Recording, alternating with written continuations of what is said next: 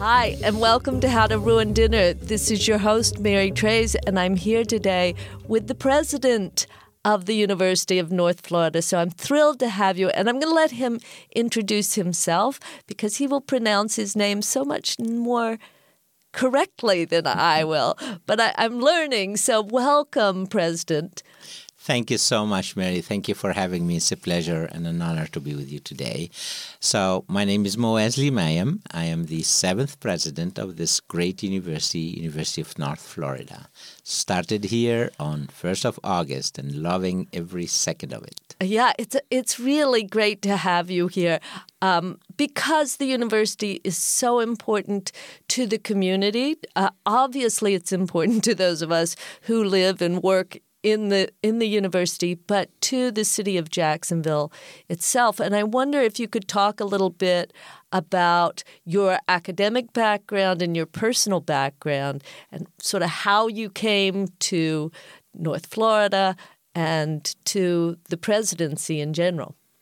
Yeah, so we'll try to give you the elevator pitch of my background. Been very fortunate in my life to have lived, worked, studied in 4 different continents. So I'm originally from North Africa, Tunisia, born to parents who value education. My father, who's retired now, was an elementary school teacher. And so since the very early age, I learned the value of education and the importance of education to change people's lives. So I was born, I grew up with that mantra about the importance of education as a life changer and as a way people live. It was not even an option for us. So because my father was elementary school teacher and then became a principal of an elementary school, we traveled from one village to the other in Tunisia. And I remember when I was about 3 or 4, my father was assigned to an elementary school in a very poor village in the center of Tunisia. And we did not have electricity in that village. It's hard for me to explain to my kids that we did not have Wi-Fi or Netflix at that time. But what's really interesting, what I remember very, very vividly, is that my father would take the only oil lamp that we had in the family, leave us with candles, so that he can offer free tutoring to the 6th grader to prepare them for a national exam that is truly brutal because the passing rate is about 30%. So, and if they don't pass, they don't go to high school.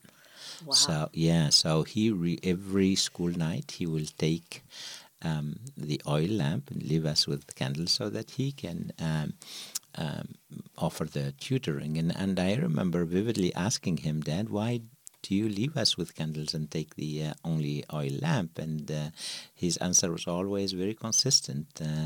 And what he used to tell me is that these kids needed more than we did. They needed to change their lives, the lives of their families, and so that also they can become great members of their community. So what my father was defining earlier on in my life is the value of education, but also what student success is all about.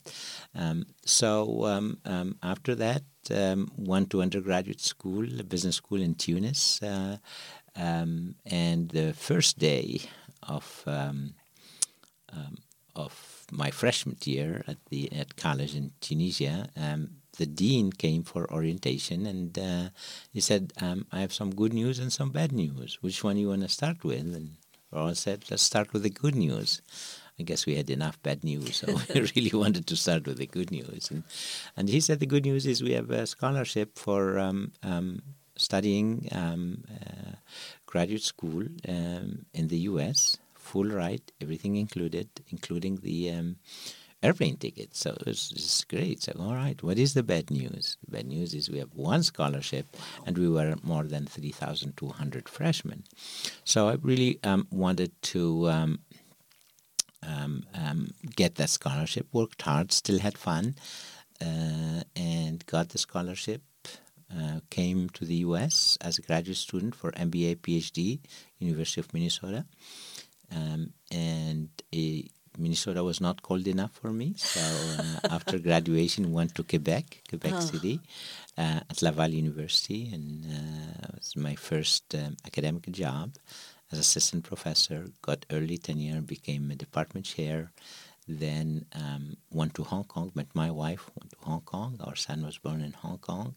Spent a few years in Hong Kong, then moved to Switzerland at HEC Lausanne. And from Lausanne, Switzerland, we moved back to the U.S. to Arkansas.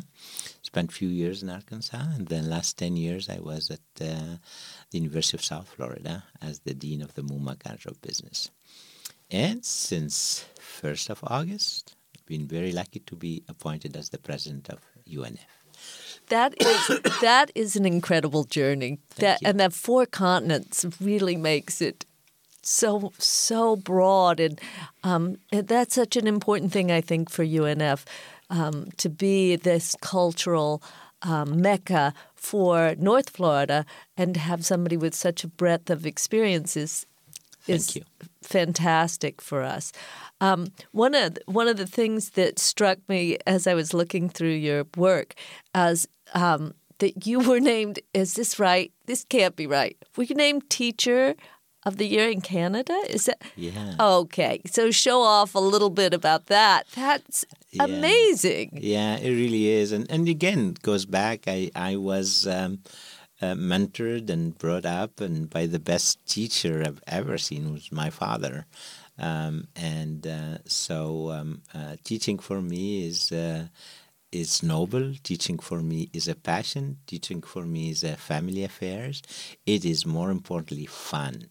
And I remember always when I talk about teaching and my teaching philosophies, teaching can and should be fun. So I was very lucky I was on vacation one day, and the dean called me and he said, "Congratulations, you're the Teacher of the Year in Canada." It's the very prestigious 3M Teaching Award in Canada, and I was really thrilled. That is fabulous. That is quite the boutonniere. Would be wearing blazers with that on it. When was the last time you were in the classroom teaching?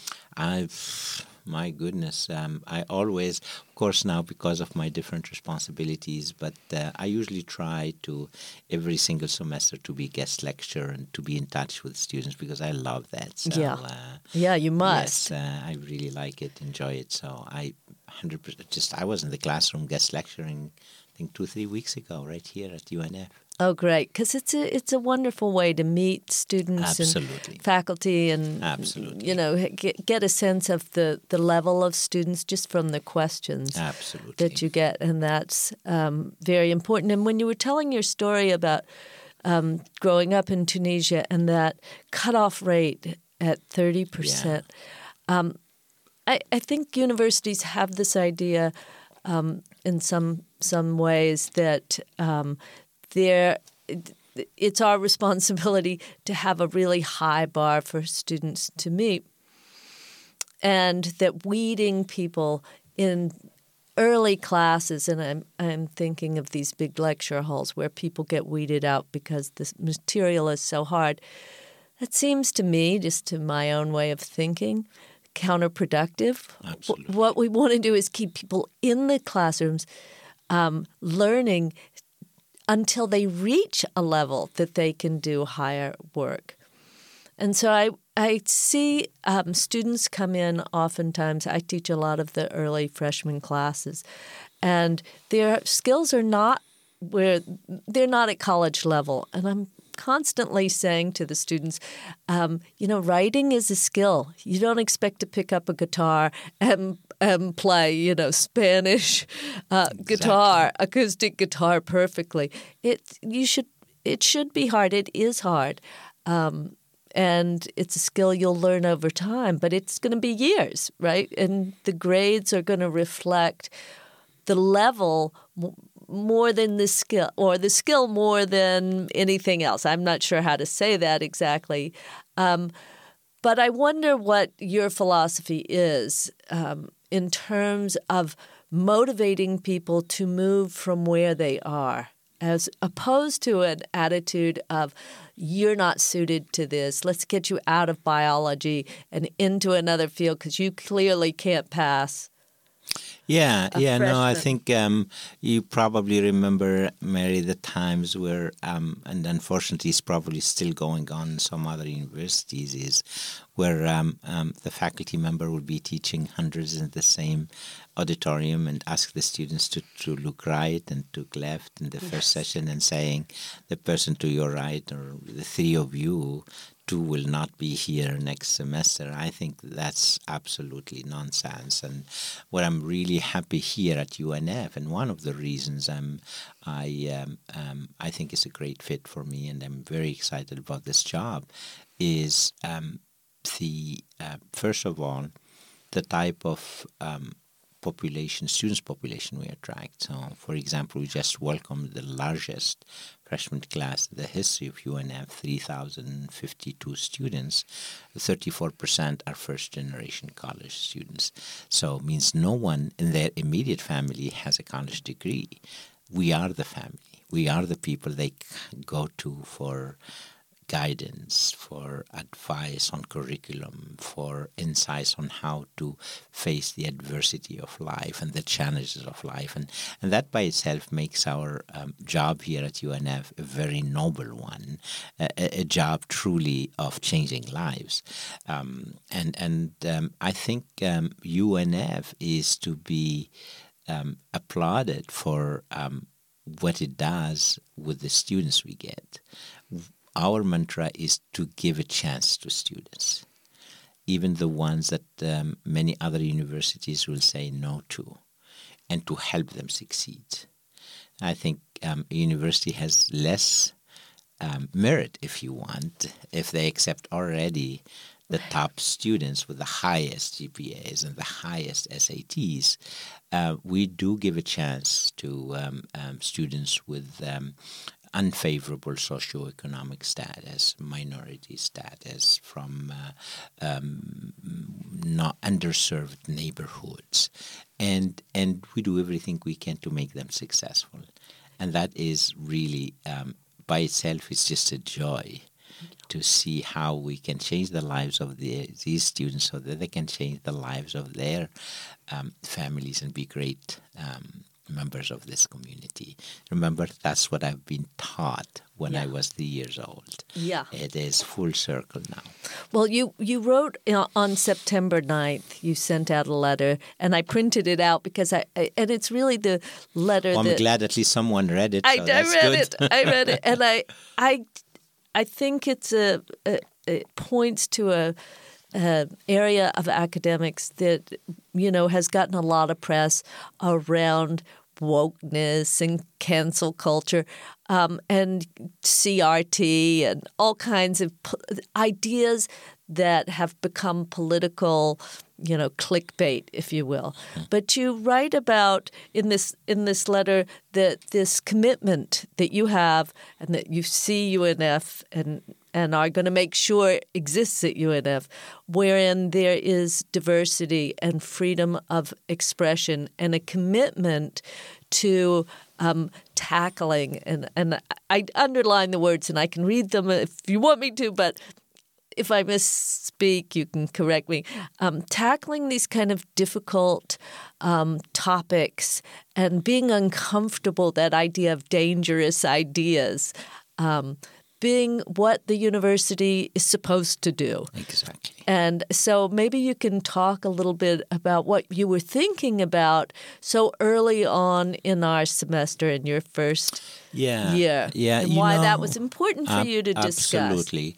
We live, unfortunately, in a divided society where people are forgetting even how to have a disagreement in a very civil way, and in this world of political divisions and racial divisions, and I think it's our obligation as a university, as education institution and educational platform, to be the place where we can teach students on how to be comfortable with the uncomfortable.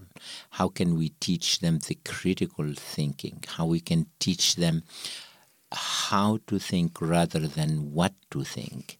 How can we teach them also to listen, genuine listening, even when the ideas expressed to them are not what they believe in, but yet still have a civil discourse.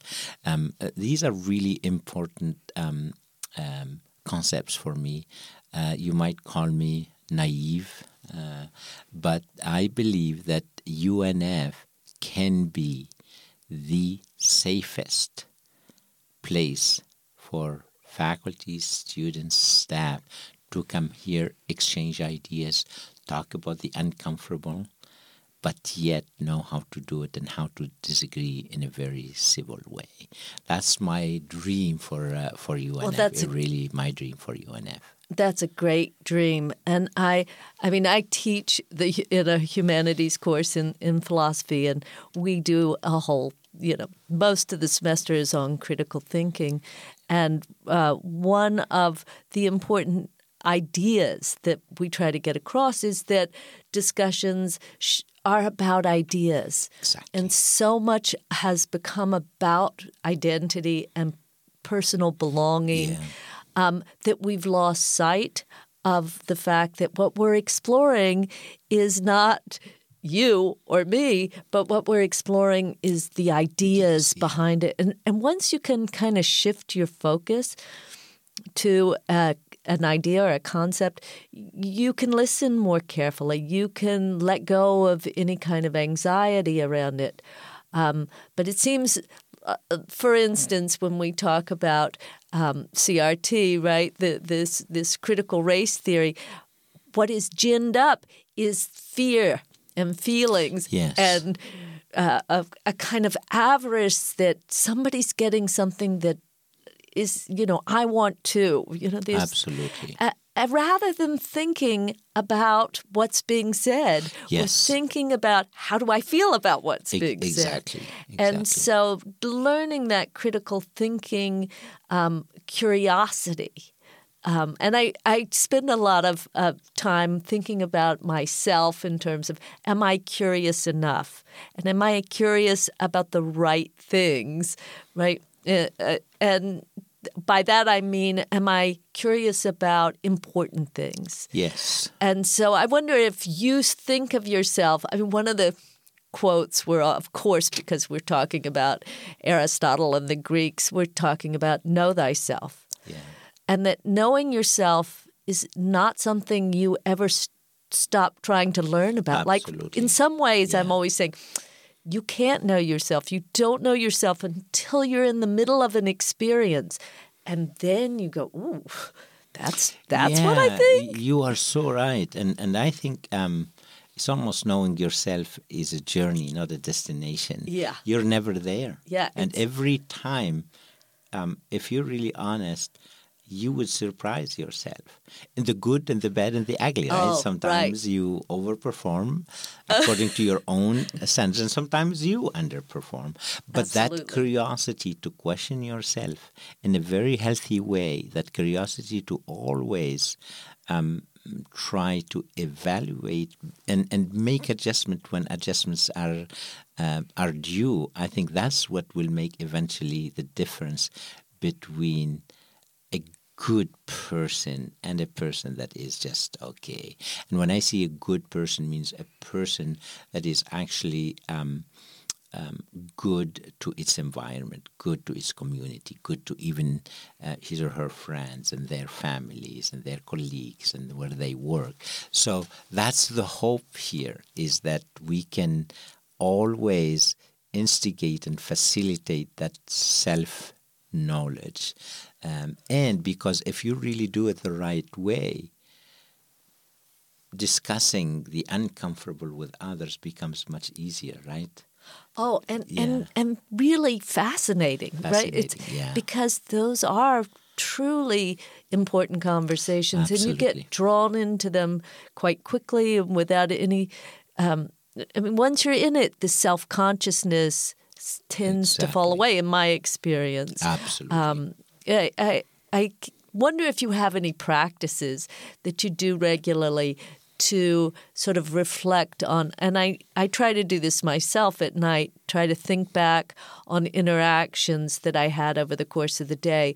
And I'm not grading myself, but evaluating what did I do that I liked, what didn't I do?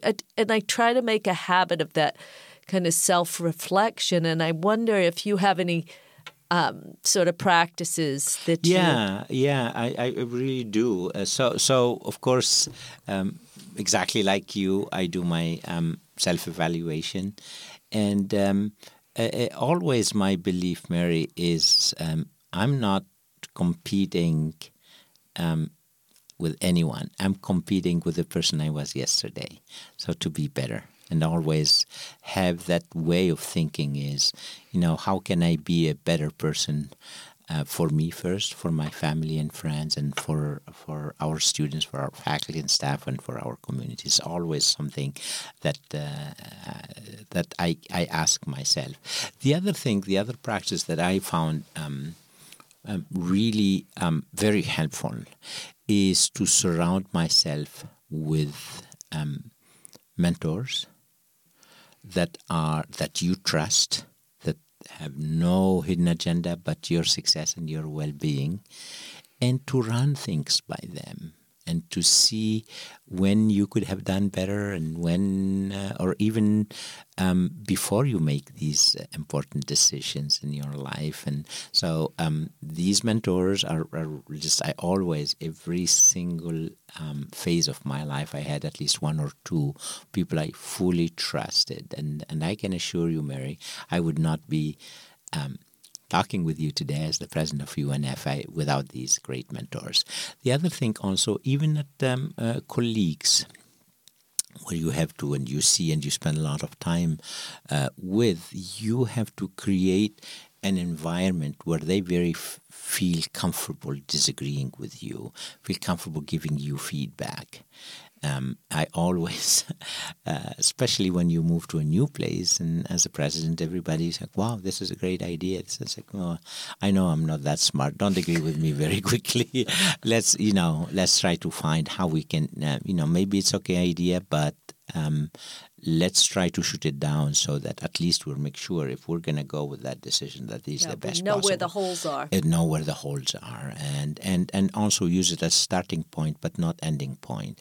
So I think that's the combination of self-evaluation, having or benefiting from mentors, but also having a circles of colleagues that you create an environment where they can be very honest with you and give you feedback that will help you improve and be a better person, better professional. Well, I think for students that really would include having study groups, which I'm always promoting. And I don't see that as part of the culture at UNF, that they have this. I don't see a tendency to create a study group. And I think that's really good advice. I think to get together with people who are reading and writing around the same area, it would be, so your advice for students, to translate that to students, would be to start study groups and get involved in, there's all kinds of ways. Of course, your professor can help you, but your colleagues are your classmates, and they have a lot to offer, and learning to trust them, I think, is the biggest part of advancing. So I appreciate that point of view. Yeah, and I will add, Mary, that this is what is one of the things I admire the most about our wonderful university is we have smaller class sizes. Yes, that part is. We have very committed faculty and also advisors and staff.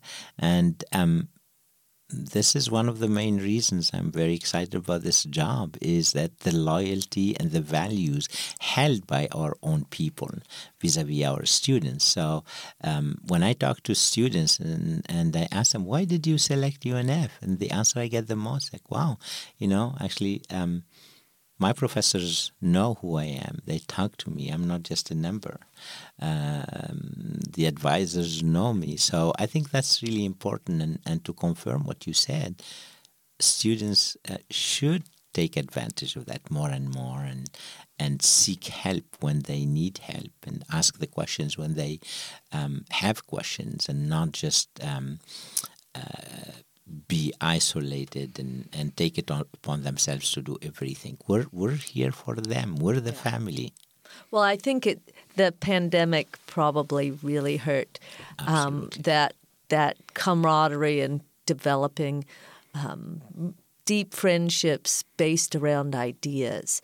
And I think we have to overcome the last 2 years of isolation, and that's sort of incumbent on us here at the university to encourage people to come back together and to explore ideas together. I'm going to switch a little bit, but it's along these same lines, and that is your commitment to diversity. Yes. And I've just been reading Richard Reeves and listening to Richard Reeves, who has just written about the kind of dilemma around males, in particular, that he is looking at graduation rates and job rates, and males seem to be falling behind. Women have just gone well beyond what anybody thought in the last 2 generations. Absolutely. The transformation has been incredible for women. And they're graduating at rates far higher than men. I think it's something like 15% greater than men. And on average, yes. Yeah, and then you get to minorities, and they're not graduating in any kind of numbers that would, make us all as a culture feel confident that we're doing right by our students. And so my question or my worry is that we have forgotten this portion of the population and have obligations, especially to minority males. And what can we do, and how should we start to recognize our... Yeah, and I think that's, unfortunately, it is a fact. Research, study after studies show exactly what you talk about when you compare female to male or some minority groups compared to others. I think the solution starts with admitting that we have a problem. Yes. I think that's the very first thing. We do have a problem, and this problem is not unique to UNF. It's everywhere. I've been everywhere, and it's always the same problem. So I think that's really important. The second thing is to try to do something about it. And what do you do something about it is you develop these initiatives, these programs unique for this. This is not one size fits all. Yeah. This is really, there are reasons why these different groups are not graduating at the same level, or their retention is not similar. So understanding the roots of the problem, and they might be different from one region to the other, but more importantly, do something about it, and that is targeted to these. So and find what's at the root of it is exactly. I mean, one of the things I've been reading is that the prefrontal lobe doesn't develop as early, so that they come into high school and even college without the biological maturity.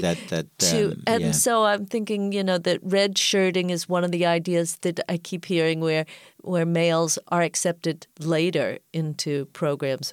I think for our students, I know a lot of my students are working full time. They're coming to school and they're working full time, but to get any of the necessary financial aid, they have to be registered full time. Yeah. So then you're asking these people who are first generation college students to carry an economic and a time load that is really impossible to unsurmountable. succeed. I mean, I think of my own career. I had young children. I was going to school. I was teaching. I wasn't doing any of it well. I just remember that feeling of going, not one of these three things am I really doing well. I mean, you just kind of plow through and you get through, but is that really successful? Is that the best way to do it? So I wonder what we can do for them. So let me tell you some of the best practices that I tried, and they really worked miracles. First and foremost, one of the things that really turned out to be extremely effective, mentoring. We talked earlier about mentoring. Yeah. Teaming up each one of these at-risk students, either first generations or minority or male, and team them up with mentors from the community who are passionate about helping us change their lives. So that mentoring is really important, establishing framework for the mentoring, training the mentors, and that just does miracle. The second thing, and this is where we are working really hard on, is scholarships, financial aids, so that we reduce the need for these students to work 2 or 3 part-time jobs. So we're really working hard, and luckily we have a great philanthropist in our community. So I am very optimistic that we will increase significantly over the next few years the amount of scholarships that we can give to our students, so to at least they don't have to work 40 hours a week, trying to help themselves and help their company, families even. So that these are the things that are important, and also it's a team sport, right? So it's not just advisors or deans or department chairs. Everyone, that includes faculty. Faculty play a big role in the success of our students. So faculty are the ones interacting with the students on a weekly basis. So when they see that students is struggling with some grades, or attendance, when they raise the flag for the advisors and the department chairs and the deans and the mental health counselor, everybody chips in, and this is truly a team sport. So tackling it as a team sport becomes much more effective and efficient. Yeah, I'm thinking of, now that you're talking, I'm thinking in my head, am I doing enough of that? I'm not sure. Yeah, we all need to do a little bit more. Yeah, I think that's an area to reflect on. Absolutely. For us, and say, how can I do that, and where should I go?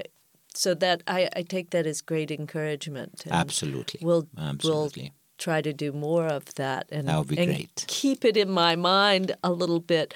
I wondered if maybe you could talk about, and we're touching on this, this idea of the university in society. What is the role of the university as you see it in a place like Jacksonville? Yes. I think we're obviously a great asset to the city. I think we're right up there with the football team. Obviously, it's a little different, but I mean, what is your vision of our connection to high schools in the Jacksonville area, and then beyond that, are we interested in attracting from out of state? Are we interested in being, more than a regional university? Yeah, you have asked a series of many questions. Yes, I'm sorry. No, that's okay. That's really good. So let's start one by one. If I forget one, please let me know. Let's talk about the relationship between UNF and our community here. Mary, if you look at every single vibrant city in the country, you always find a vibrant public university in its backyard. You think of every single city, and that's what UNF is and will be even more so in the future. So I think it is our obligation to do everything we can to help improve our community. How do we do this? Simple. First, by helping, by providing the talent needed in numbers, diversity, and quality, so that we can keep businesses here and attract more. That's really important. When businesses, organizations for profit, non-profit, they want to move or expand in one place, their number one question is, will we have access to talent? UNF is providing it and will even provide it more in the future. I think they mean faculty. When they talk about talent, they mean graduates, more of graduates. Yeah. Yes. I was going to say faculty and students. Yes, of course. Yeah. The faculty are important because they will graduate the students. Yeah. For businesses, they will ask about graduates, future employees. So I think that's what's really important. We should be a resource for our community. So just even beyond providing the talent, I always say our leaders, the community, think of UNF as part of your organizations. We're here when you need us. So if you have a challenge, any type of challenge, but you don't have the bandwidth or the expertise, come to us. We will find it for you from our amazing faculty. We put students with them so they all can work together to help you either face that challenge or leverage on an opportunity. So that's very important. To upgrade the skills of their existing workforce, we're here to have them. So my dream for UNF is to be the destination of choice, the magnet for students in numbers, diversity, and of course achievement. Also for a magnet and destination of choice for our faculty and staff, so that we can keep the best, like you, attract also the best. For employers, where they come to UNF before they go anywhere else. For philanthropists, I want them to think of UNF before they go to any nonprofit, because we give them the best giving experience and the best return on their investment. We want to be a magnet for our legislators, so that we show them the best return on investment. We already are. UNF is one of the most efficient universities in the country. In addition, 80% of our students stay in our state, and more than 60% of our students stay in Northeast Florida and the Jacksonville region. So here you have one of the most efficient, lean machine that is giving the taxpayers the best return on investment.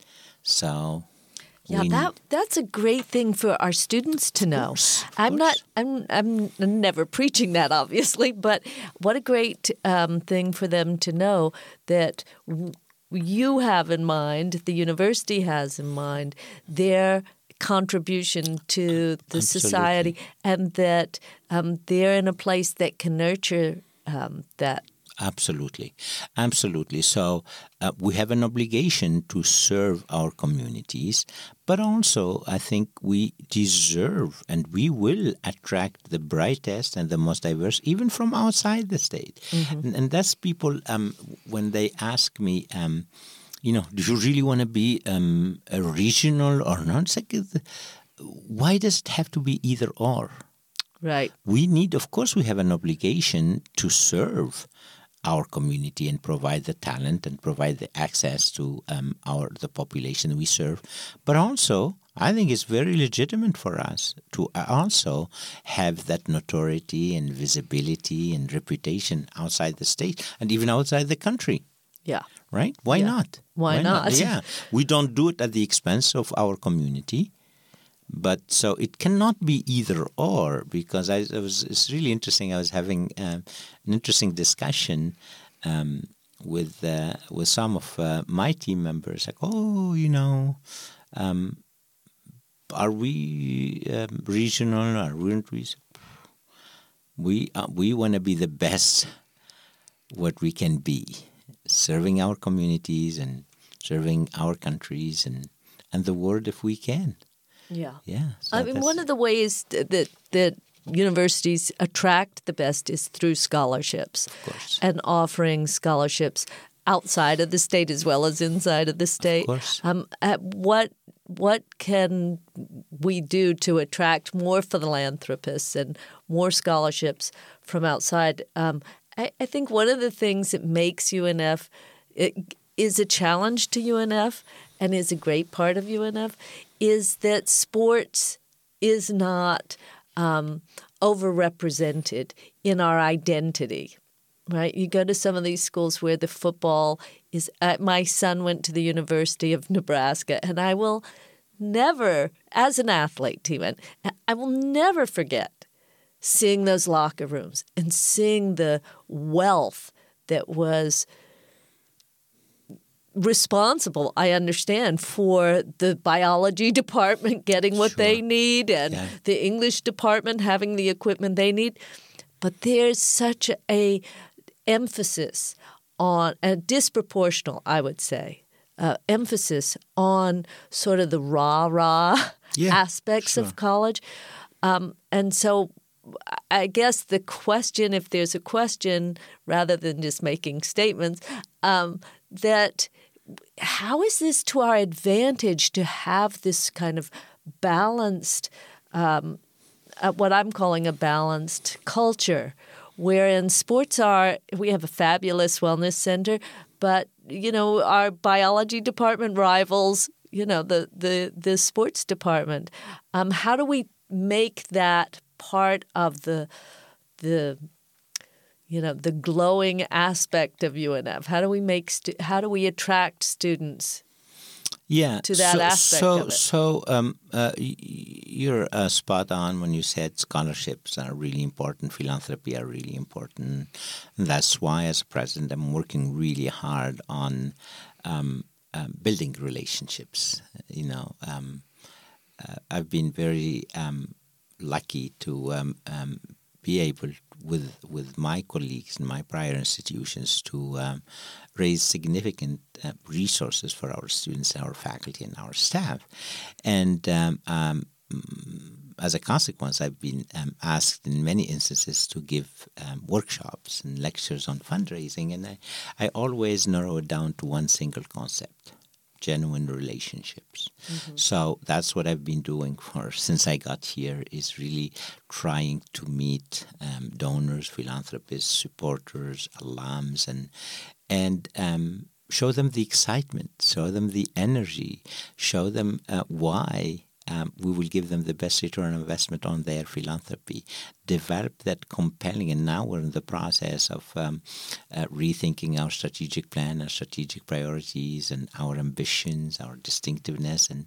And my hope is that we can come up with a very compelling vision that get our donors and philanthropists very, very excited, and also put in place the best giving experience for them, but also the best stewardship to their philanthropy. So I'm very optimistic that hopefully we will see, and we started seeing, an uptick in our fundraising effort. And I think, yes, we will probably not in the near future compete with universities, at least in terms of sports reputations. They're well established, more than centuries, many of them in sports, and football is a major one.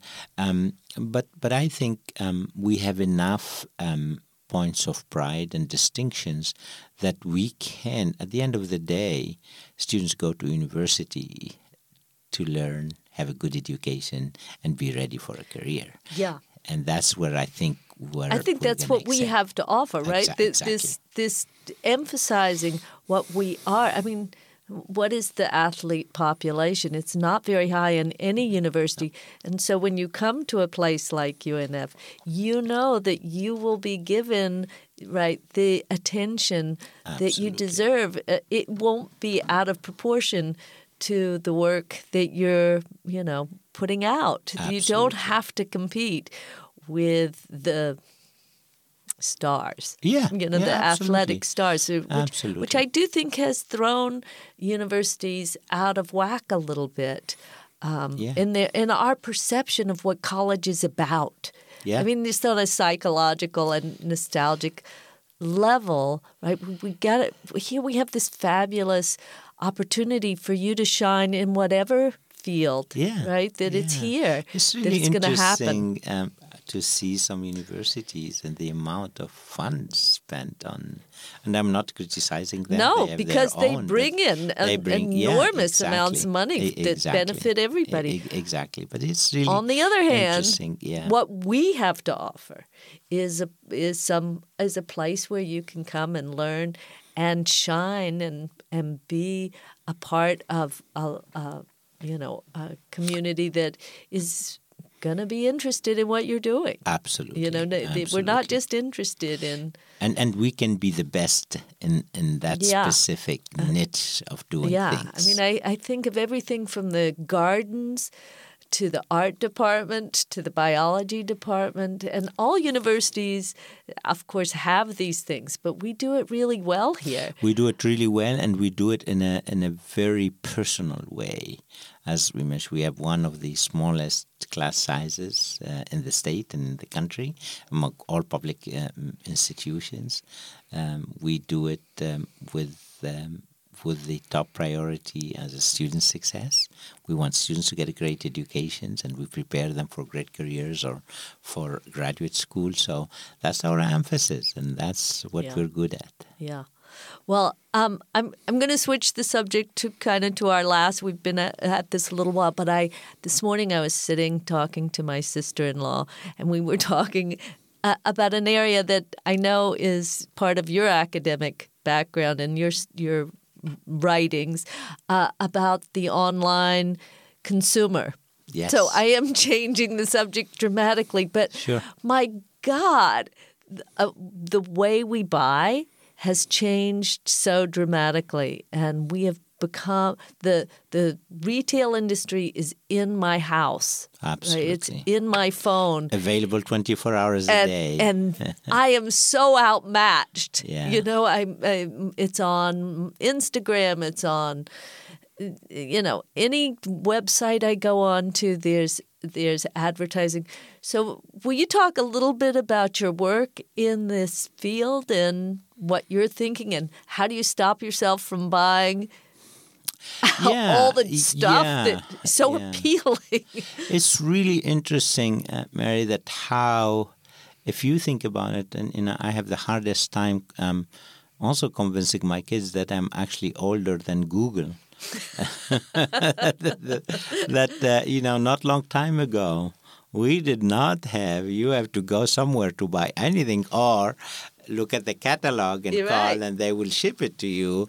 But look what happened just the last really decade or so with Amazon and everybody else is going. So the consumer behavior and habits and attitude have completely changed.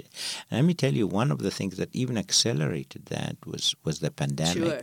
So that also... we all got used to having even our groceries delivered. Absolutely. So I think I find it really a fascinating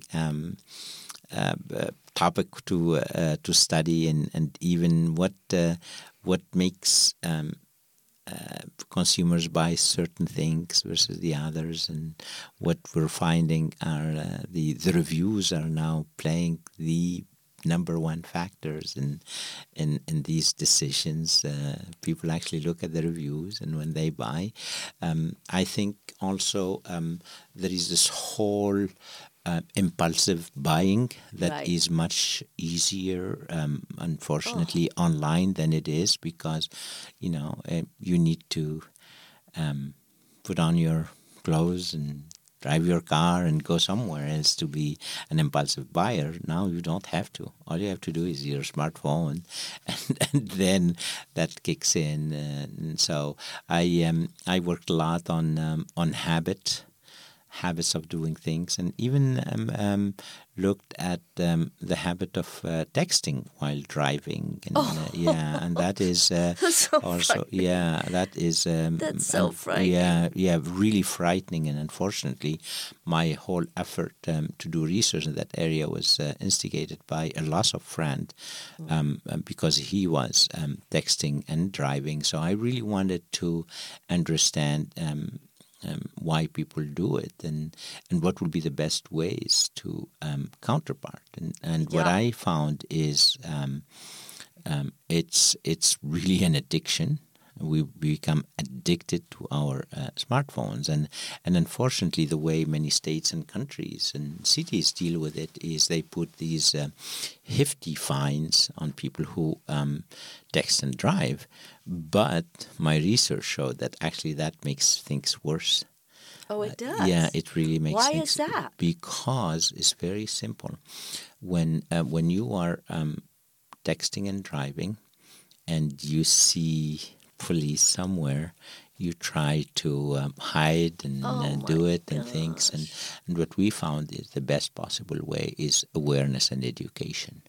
Are much, much more effective and much more efficient in these things. So I'm thinking that, the drunk driving education was so effective. Absolutely. So Absolutely. It's comparable to that then. Yes, very true. Very. Is that what? Because at the end of the day, it's an addiction, right? Yeah. It's an addiction. Yeah. I remember what I did in my prior institution. I brought a real car. It was brutal. A real car that suffered a major crash because of texting, and put it right there in front of the building. Yeah. It had the biggest impact on people who had understood, and really, that's what you really need to do to break the addictions. But the more, of course, we have to have laws and fines, but that does not solve the problem. As much as awareness. Awareness and education. On that same vein, I mean, educating the consumer. For myself, I feel it's such a disadvantage because these ad people, they know what's going to get. They know what music to put on. They know what is going to attract me. How many seconds they have my attention. I feel like I need an education on my habits for sure, but also on what is actually happening as we are being targeted. Oh, there is no doubt. And there is no doubt. How to combat that? Yeah, to combat that is again, I always ask people the difference between the needs and the wants. That is the biggest thing. I always. Oh, you're such a scold. Yeah. Oh, you're such a scold. But it's really the truth. That's why I tell my kids every time they want something, say, I want you to really go to your room, think about it. Do you absolutely need that, or you just want it? Yeah, there's the habit, right? That's the habit. Of reflection. To get back to our earlier exactly. So question. you want to break that habit. So do you give yourself? How long does it take, right, to not impulse buy? Like, do I need 5 minutes? Yeah. To wait 5 minutes? That's not very long. Do I need an hour? Like, what would you recommend? Different. It's really different from one person to the other. It's I had some friends who really were impulsive buyers. I literally used to take their credit cards away and their cash away when they go. That's how the extreme. But I think for most people, sitting and having that really honest discussion with themselves, do I really need this or do I want it? Just that simple question. That's simple questions. Yeah. I don't have to go look at my banking app and see No, how much did I spend on. Yeah, that. Online stores and physical stores are getting really very smart to make you spend more. So if you it's go incredible. to a physical store, I don't know if you've noticed, Mary, that all of them are the same. Do you know why they put the most expensive items at the entry of the store? Why? Because I'm not going further in? No? Mm-mm. No, I don't. Most people go with a cart, Yeah. right?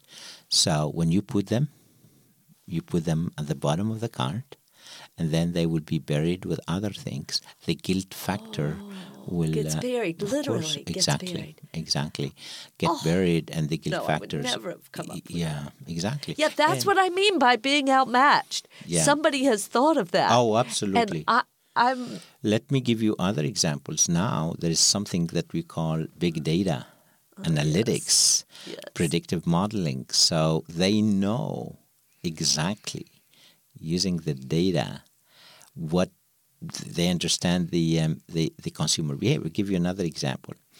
When experts look at consumer behaviors, they found, for example, that the sales of diapers are very highly correlated with the sales of beers. Which doesn't make any sense if you look at this with a naked eye, right? It doesn't make any sense. Right. But then that's the data shows a very strong correlation. Then you start thinking about it. It's like, wow, that makes perfect sense. Why it makes perfect sense? Because what usually happens is the spouse is coming back from work. picks up diapers. Yeah, picks asked to pick up diapers, and what a great excuse to buy a six-pack. But the story does not end here. If you are a store manager, knowing what you know from the data, what do? I guess I put the beer display right next to the diapers. Yes, exactly. So you see, everything is well thought out to make you consume in a very subconscious way. I mean, this is to end where we started, knowing yourself, knowing your So important. propensities, and it seems to me we aren't good enough at saying what really makes me happy. Exactly. What really leads to flourishing, because that instant gratification is such a high, right? You It get really such a high. is. A short-term, And it's short-term lived. That's the trick. Yeah. But you know it's there for the taking.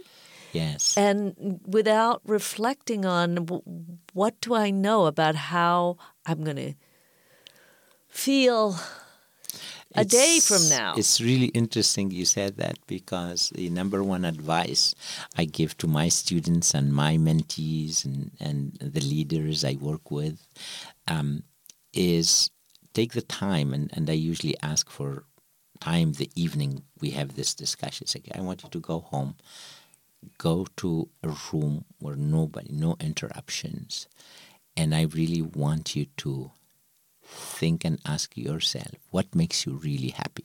It's not what makes your spouse happy, your kids, your neighbors, your sibling, your parents, your boyfriend, your girlfriend, or doesn't really matter who. What makes you happy?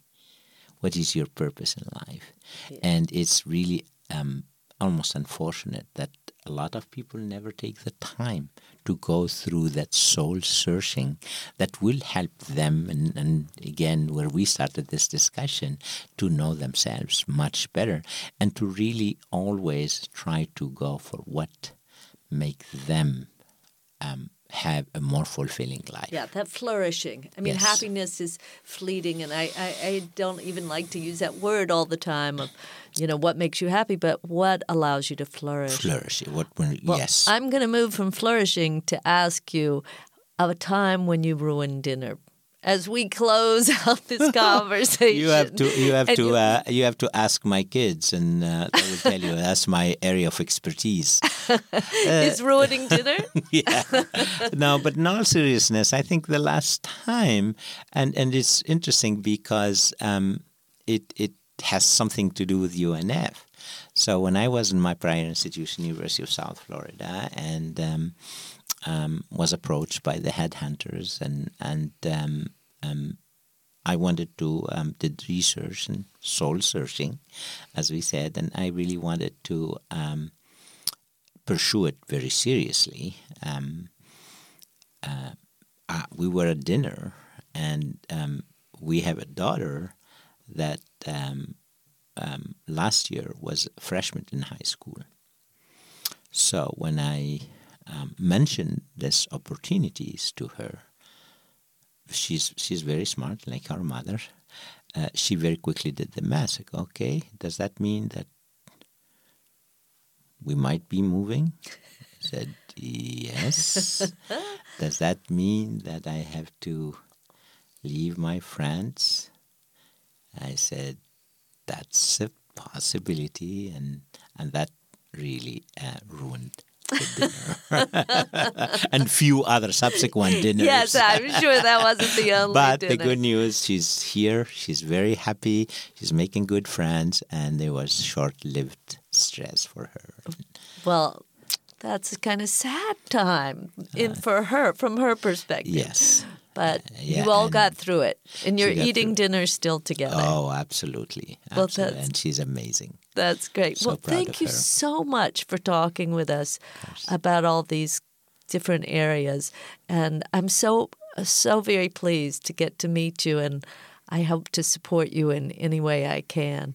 So thank you very, very much. Thank you so much, Mary, for having me. You make it so easy. I really enjoyed this discussion, and anything I can do to help you or all our colleagues, faculty, We'll and make your staff and daughter students. listen. How about that? We'll make your daughter listen. All right. Thank you so much. Thank you, Mary. Goodbye.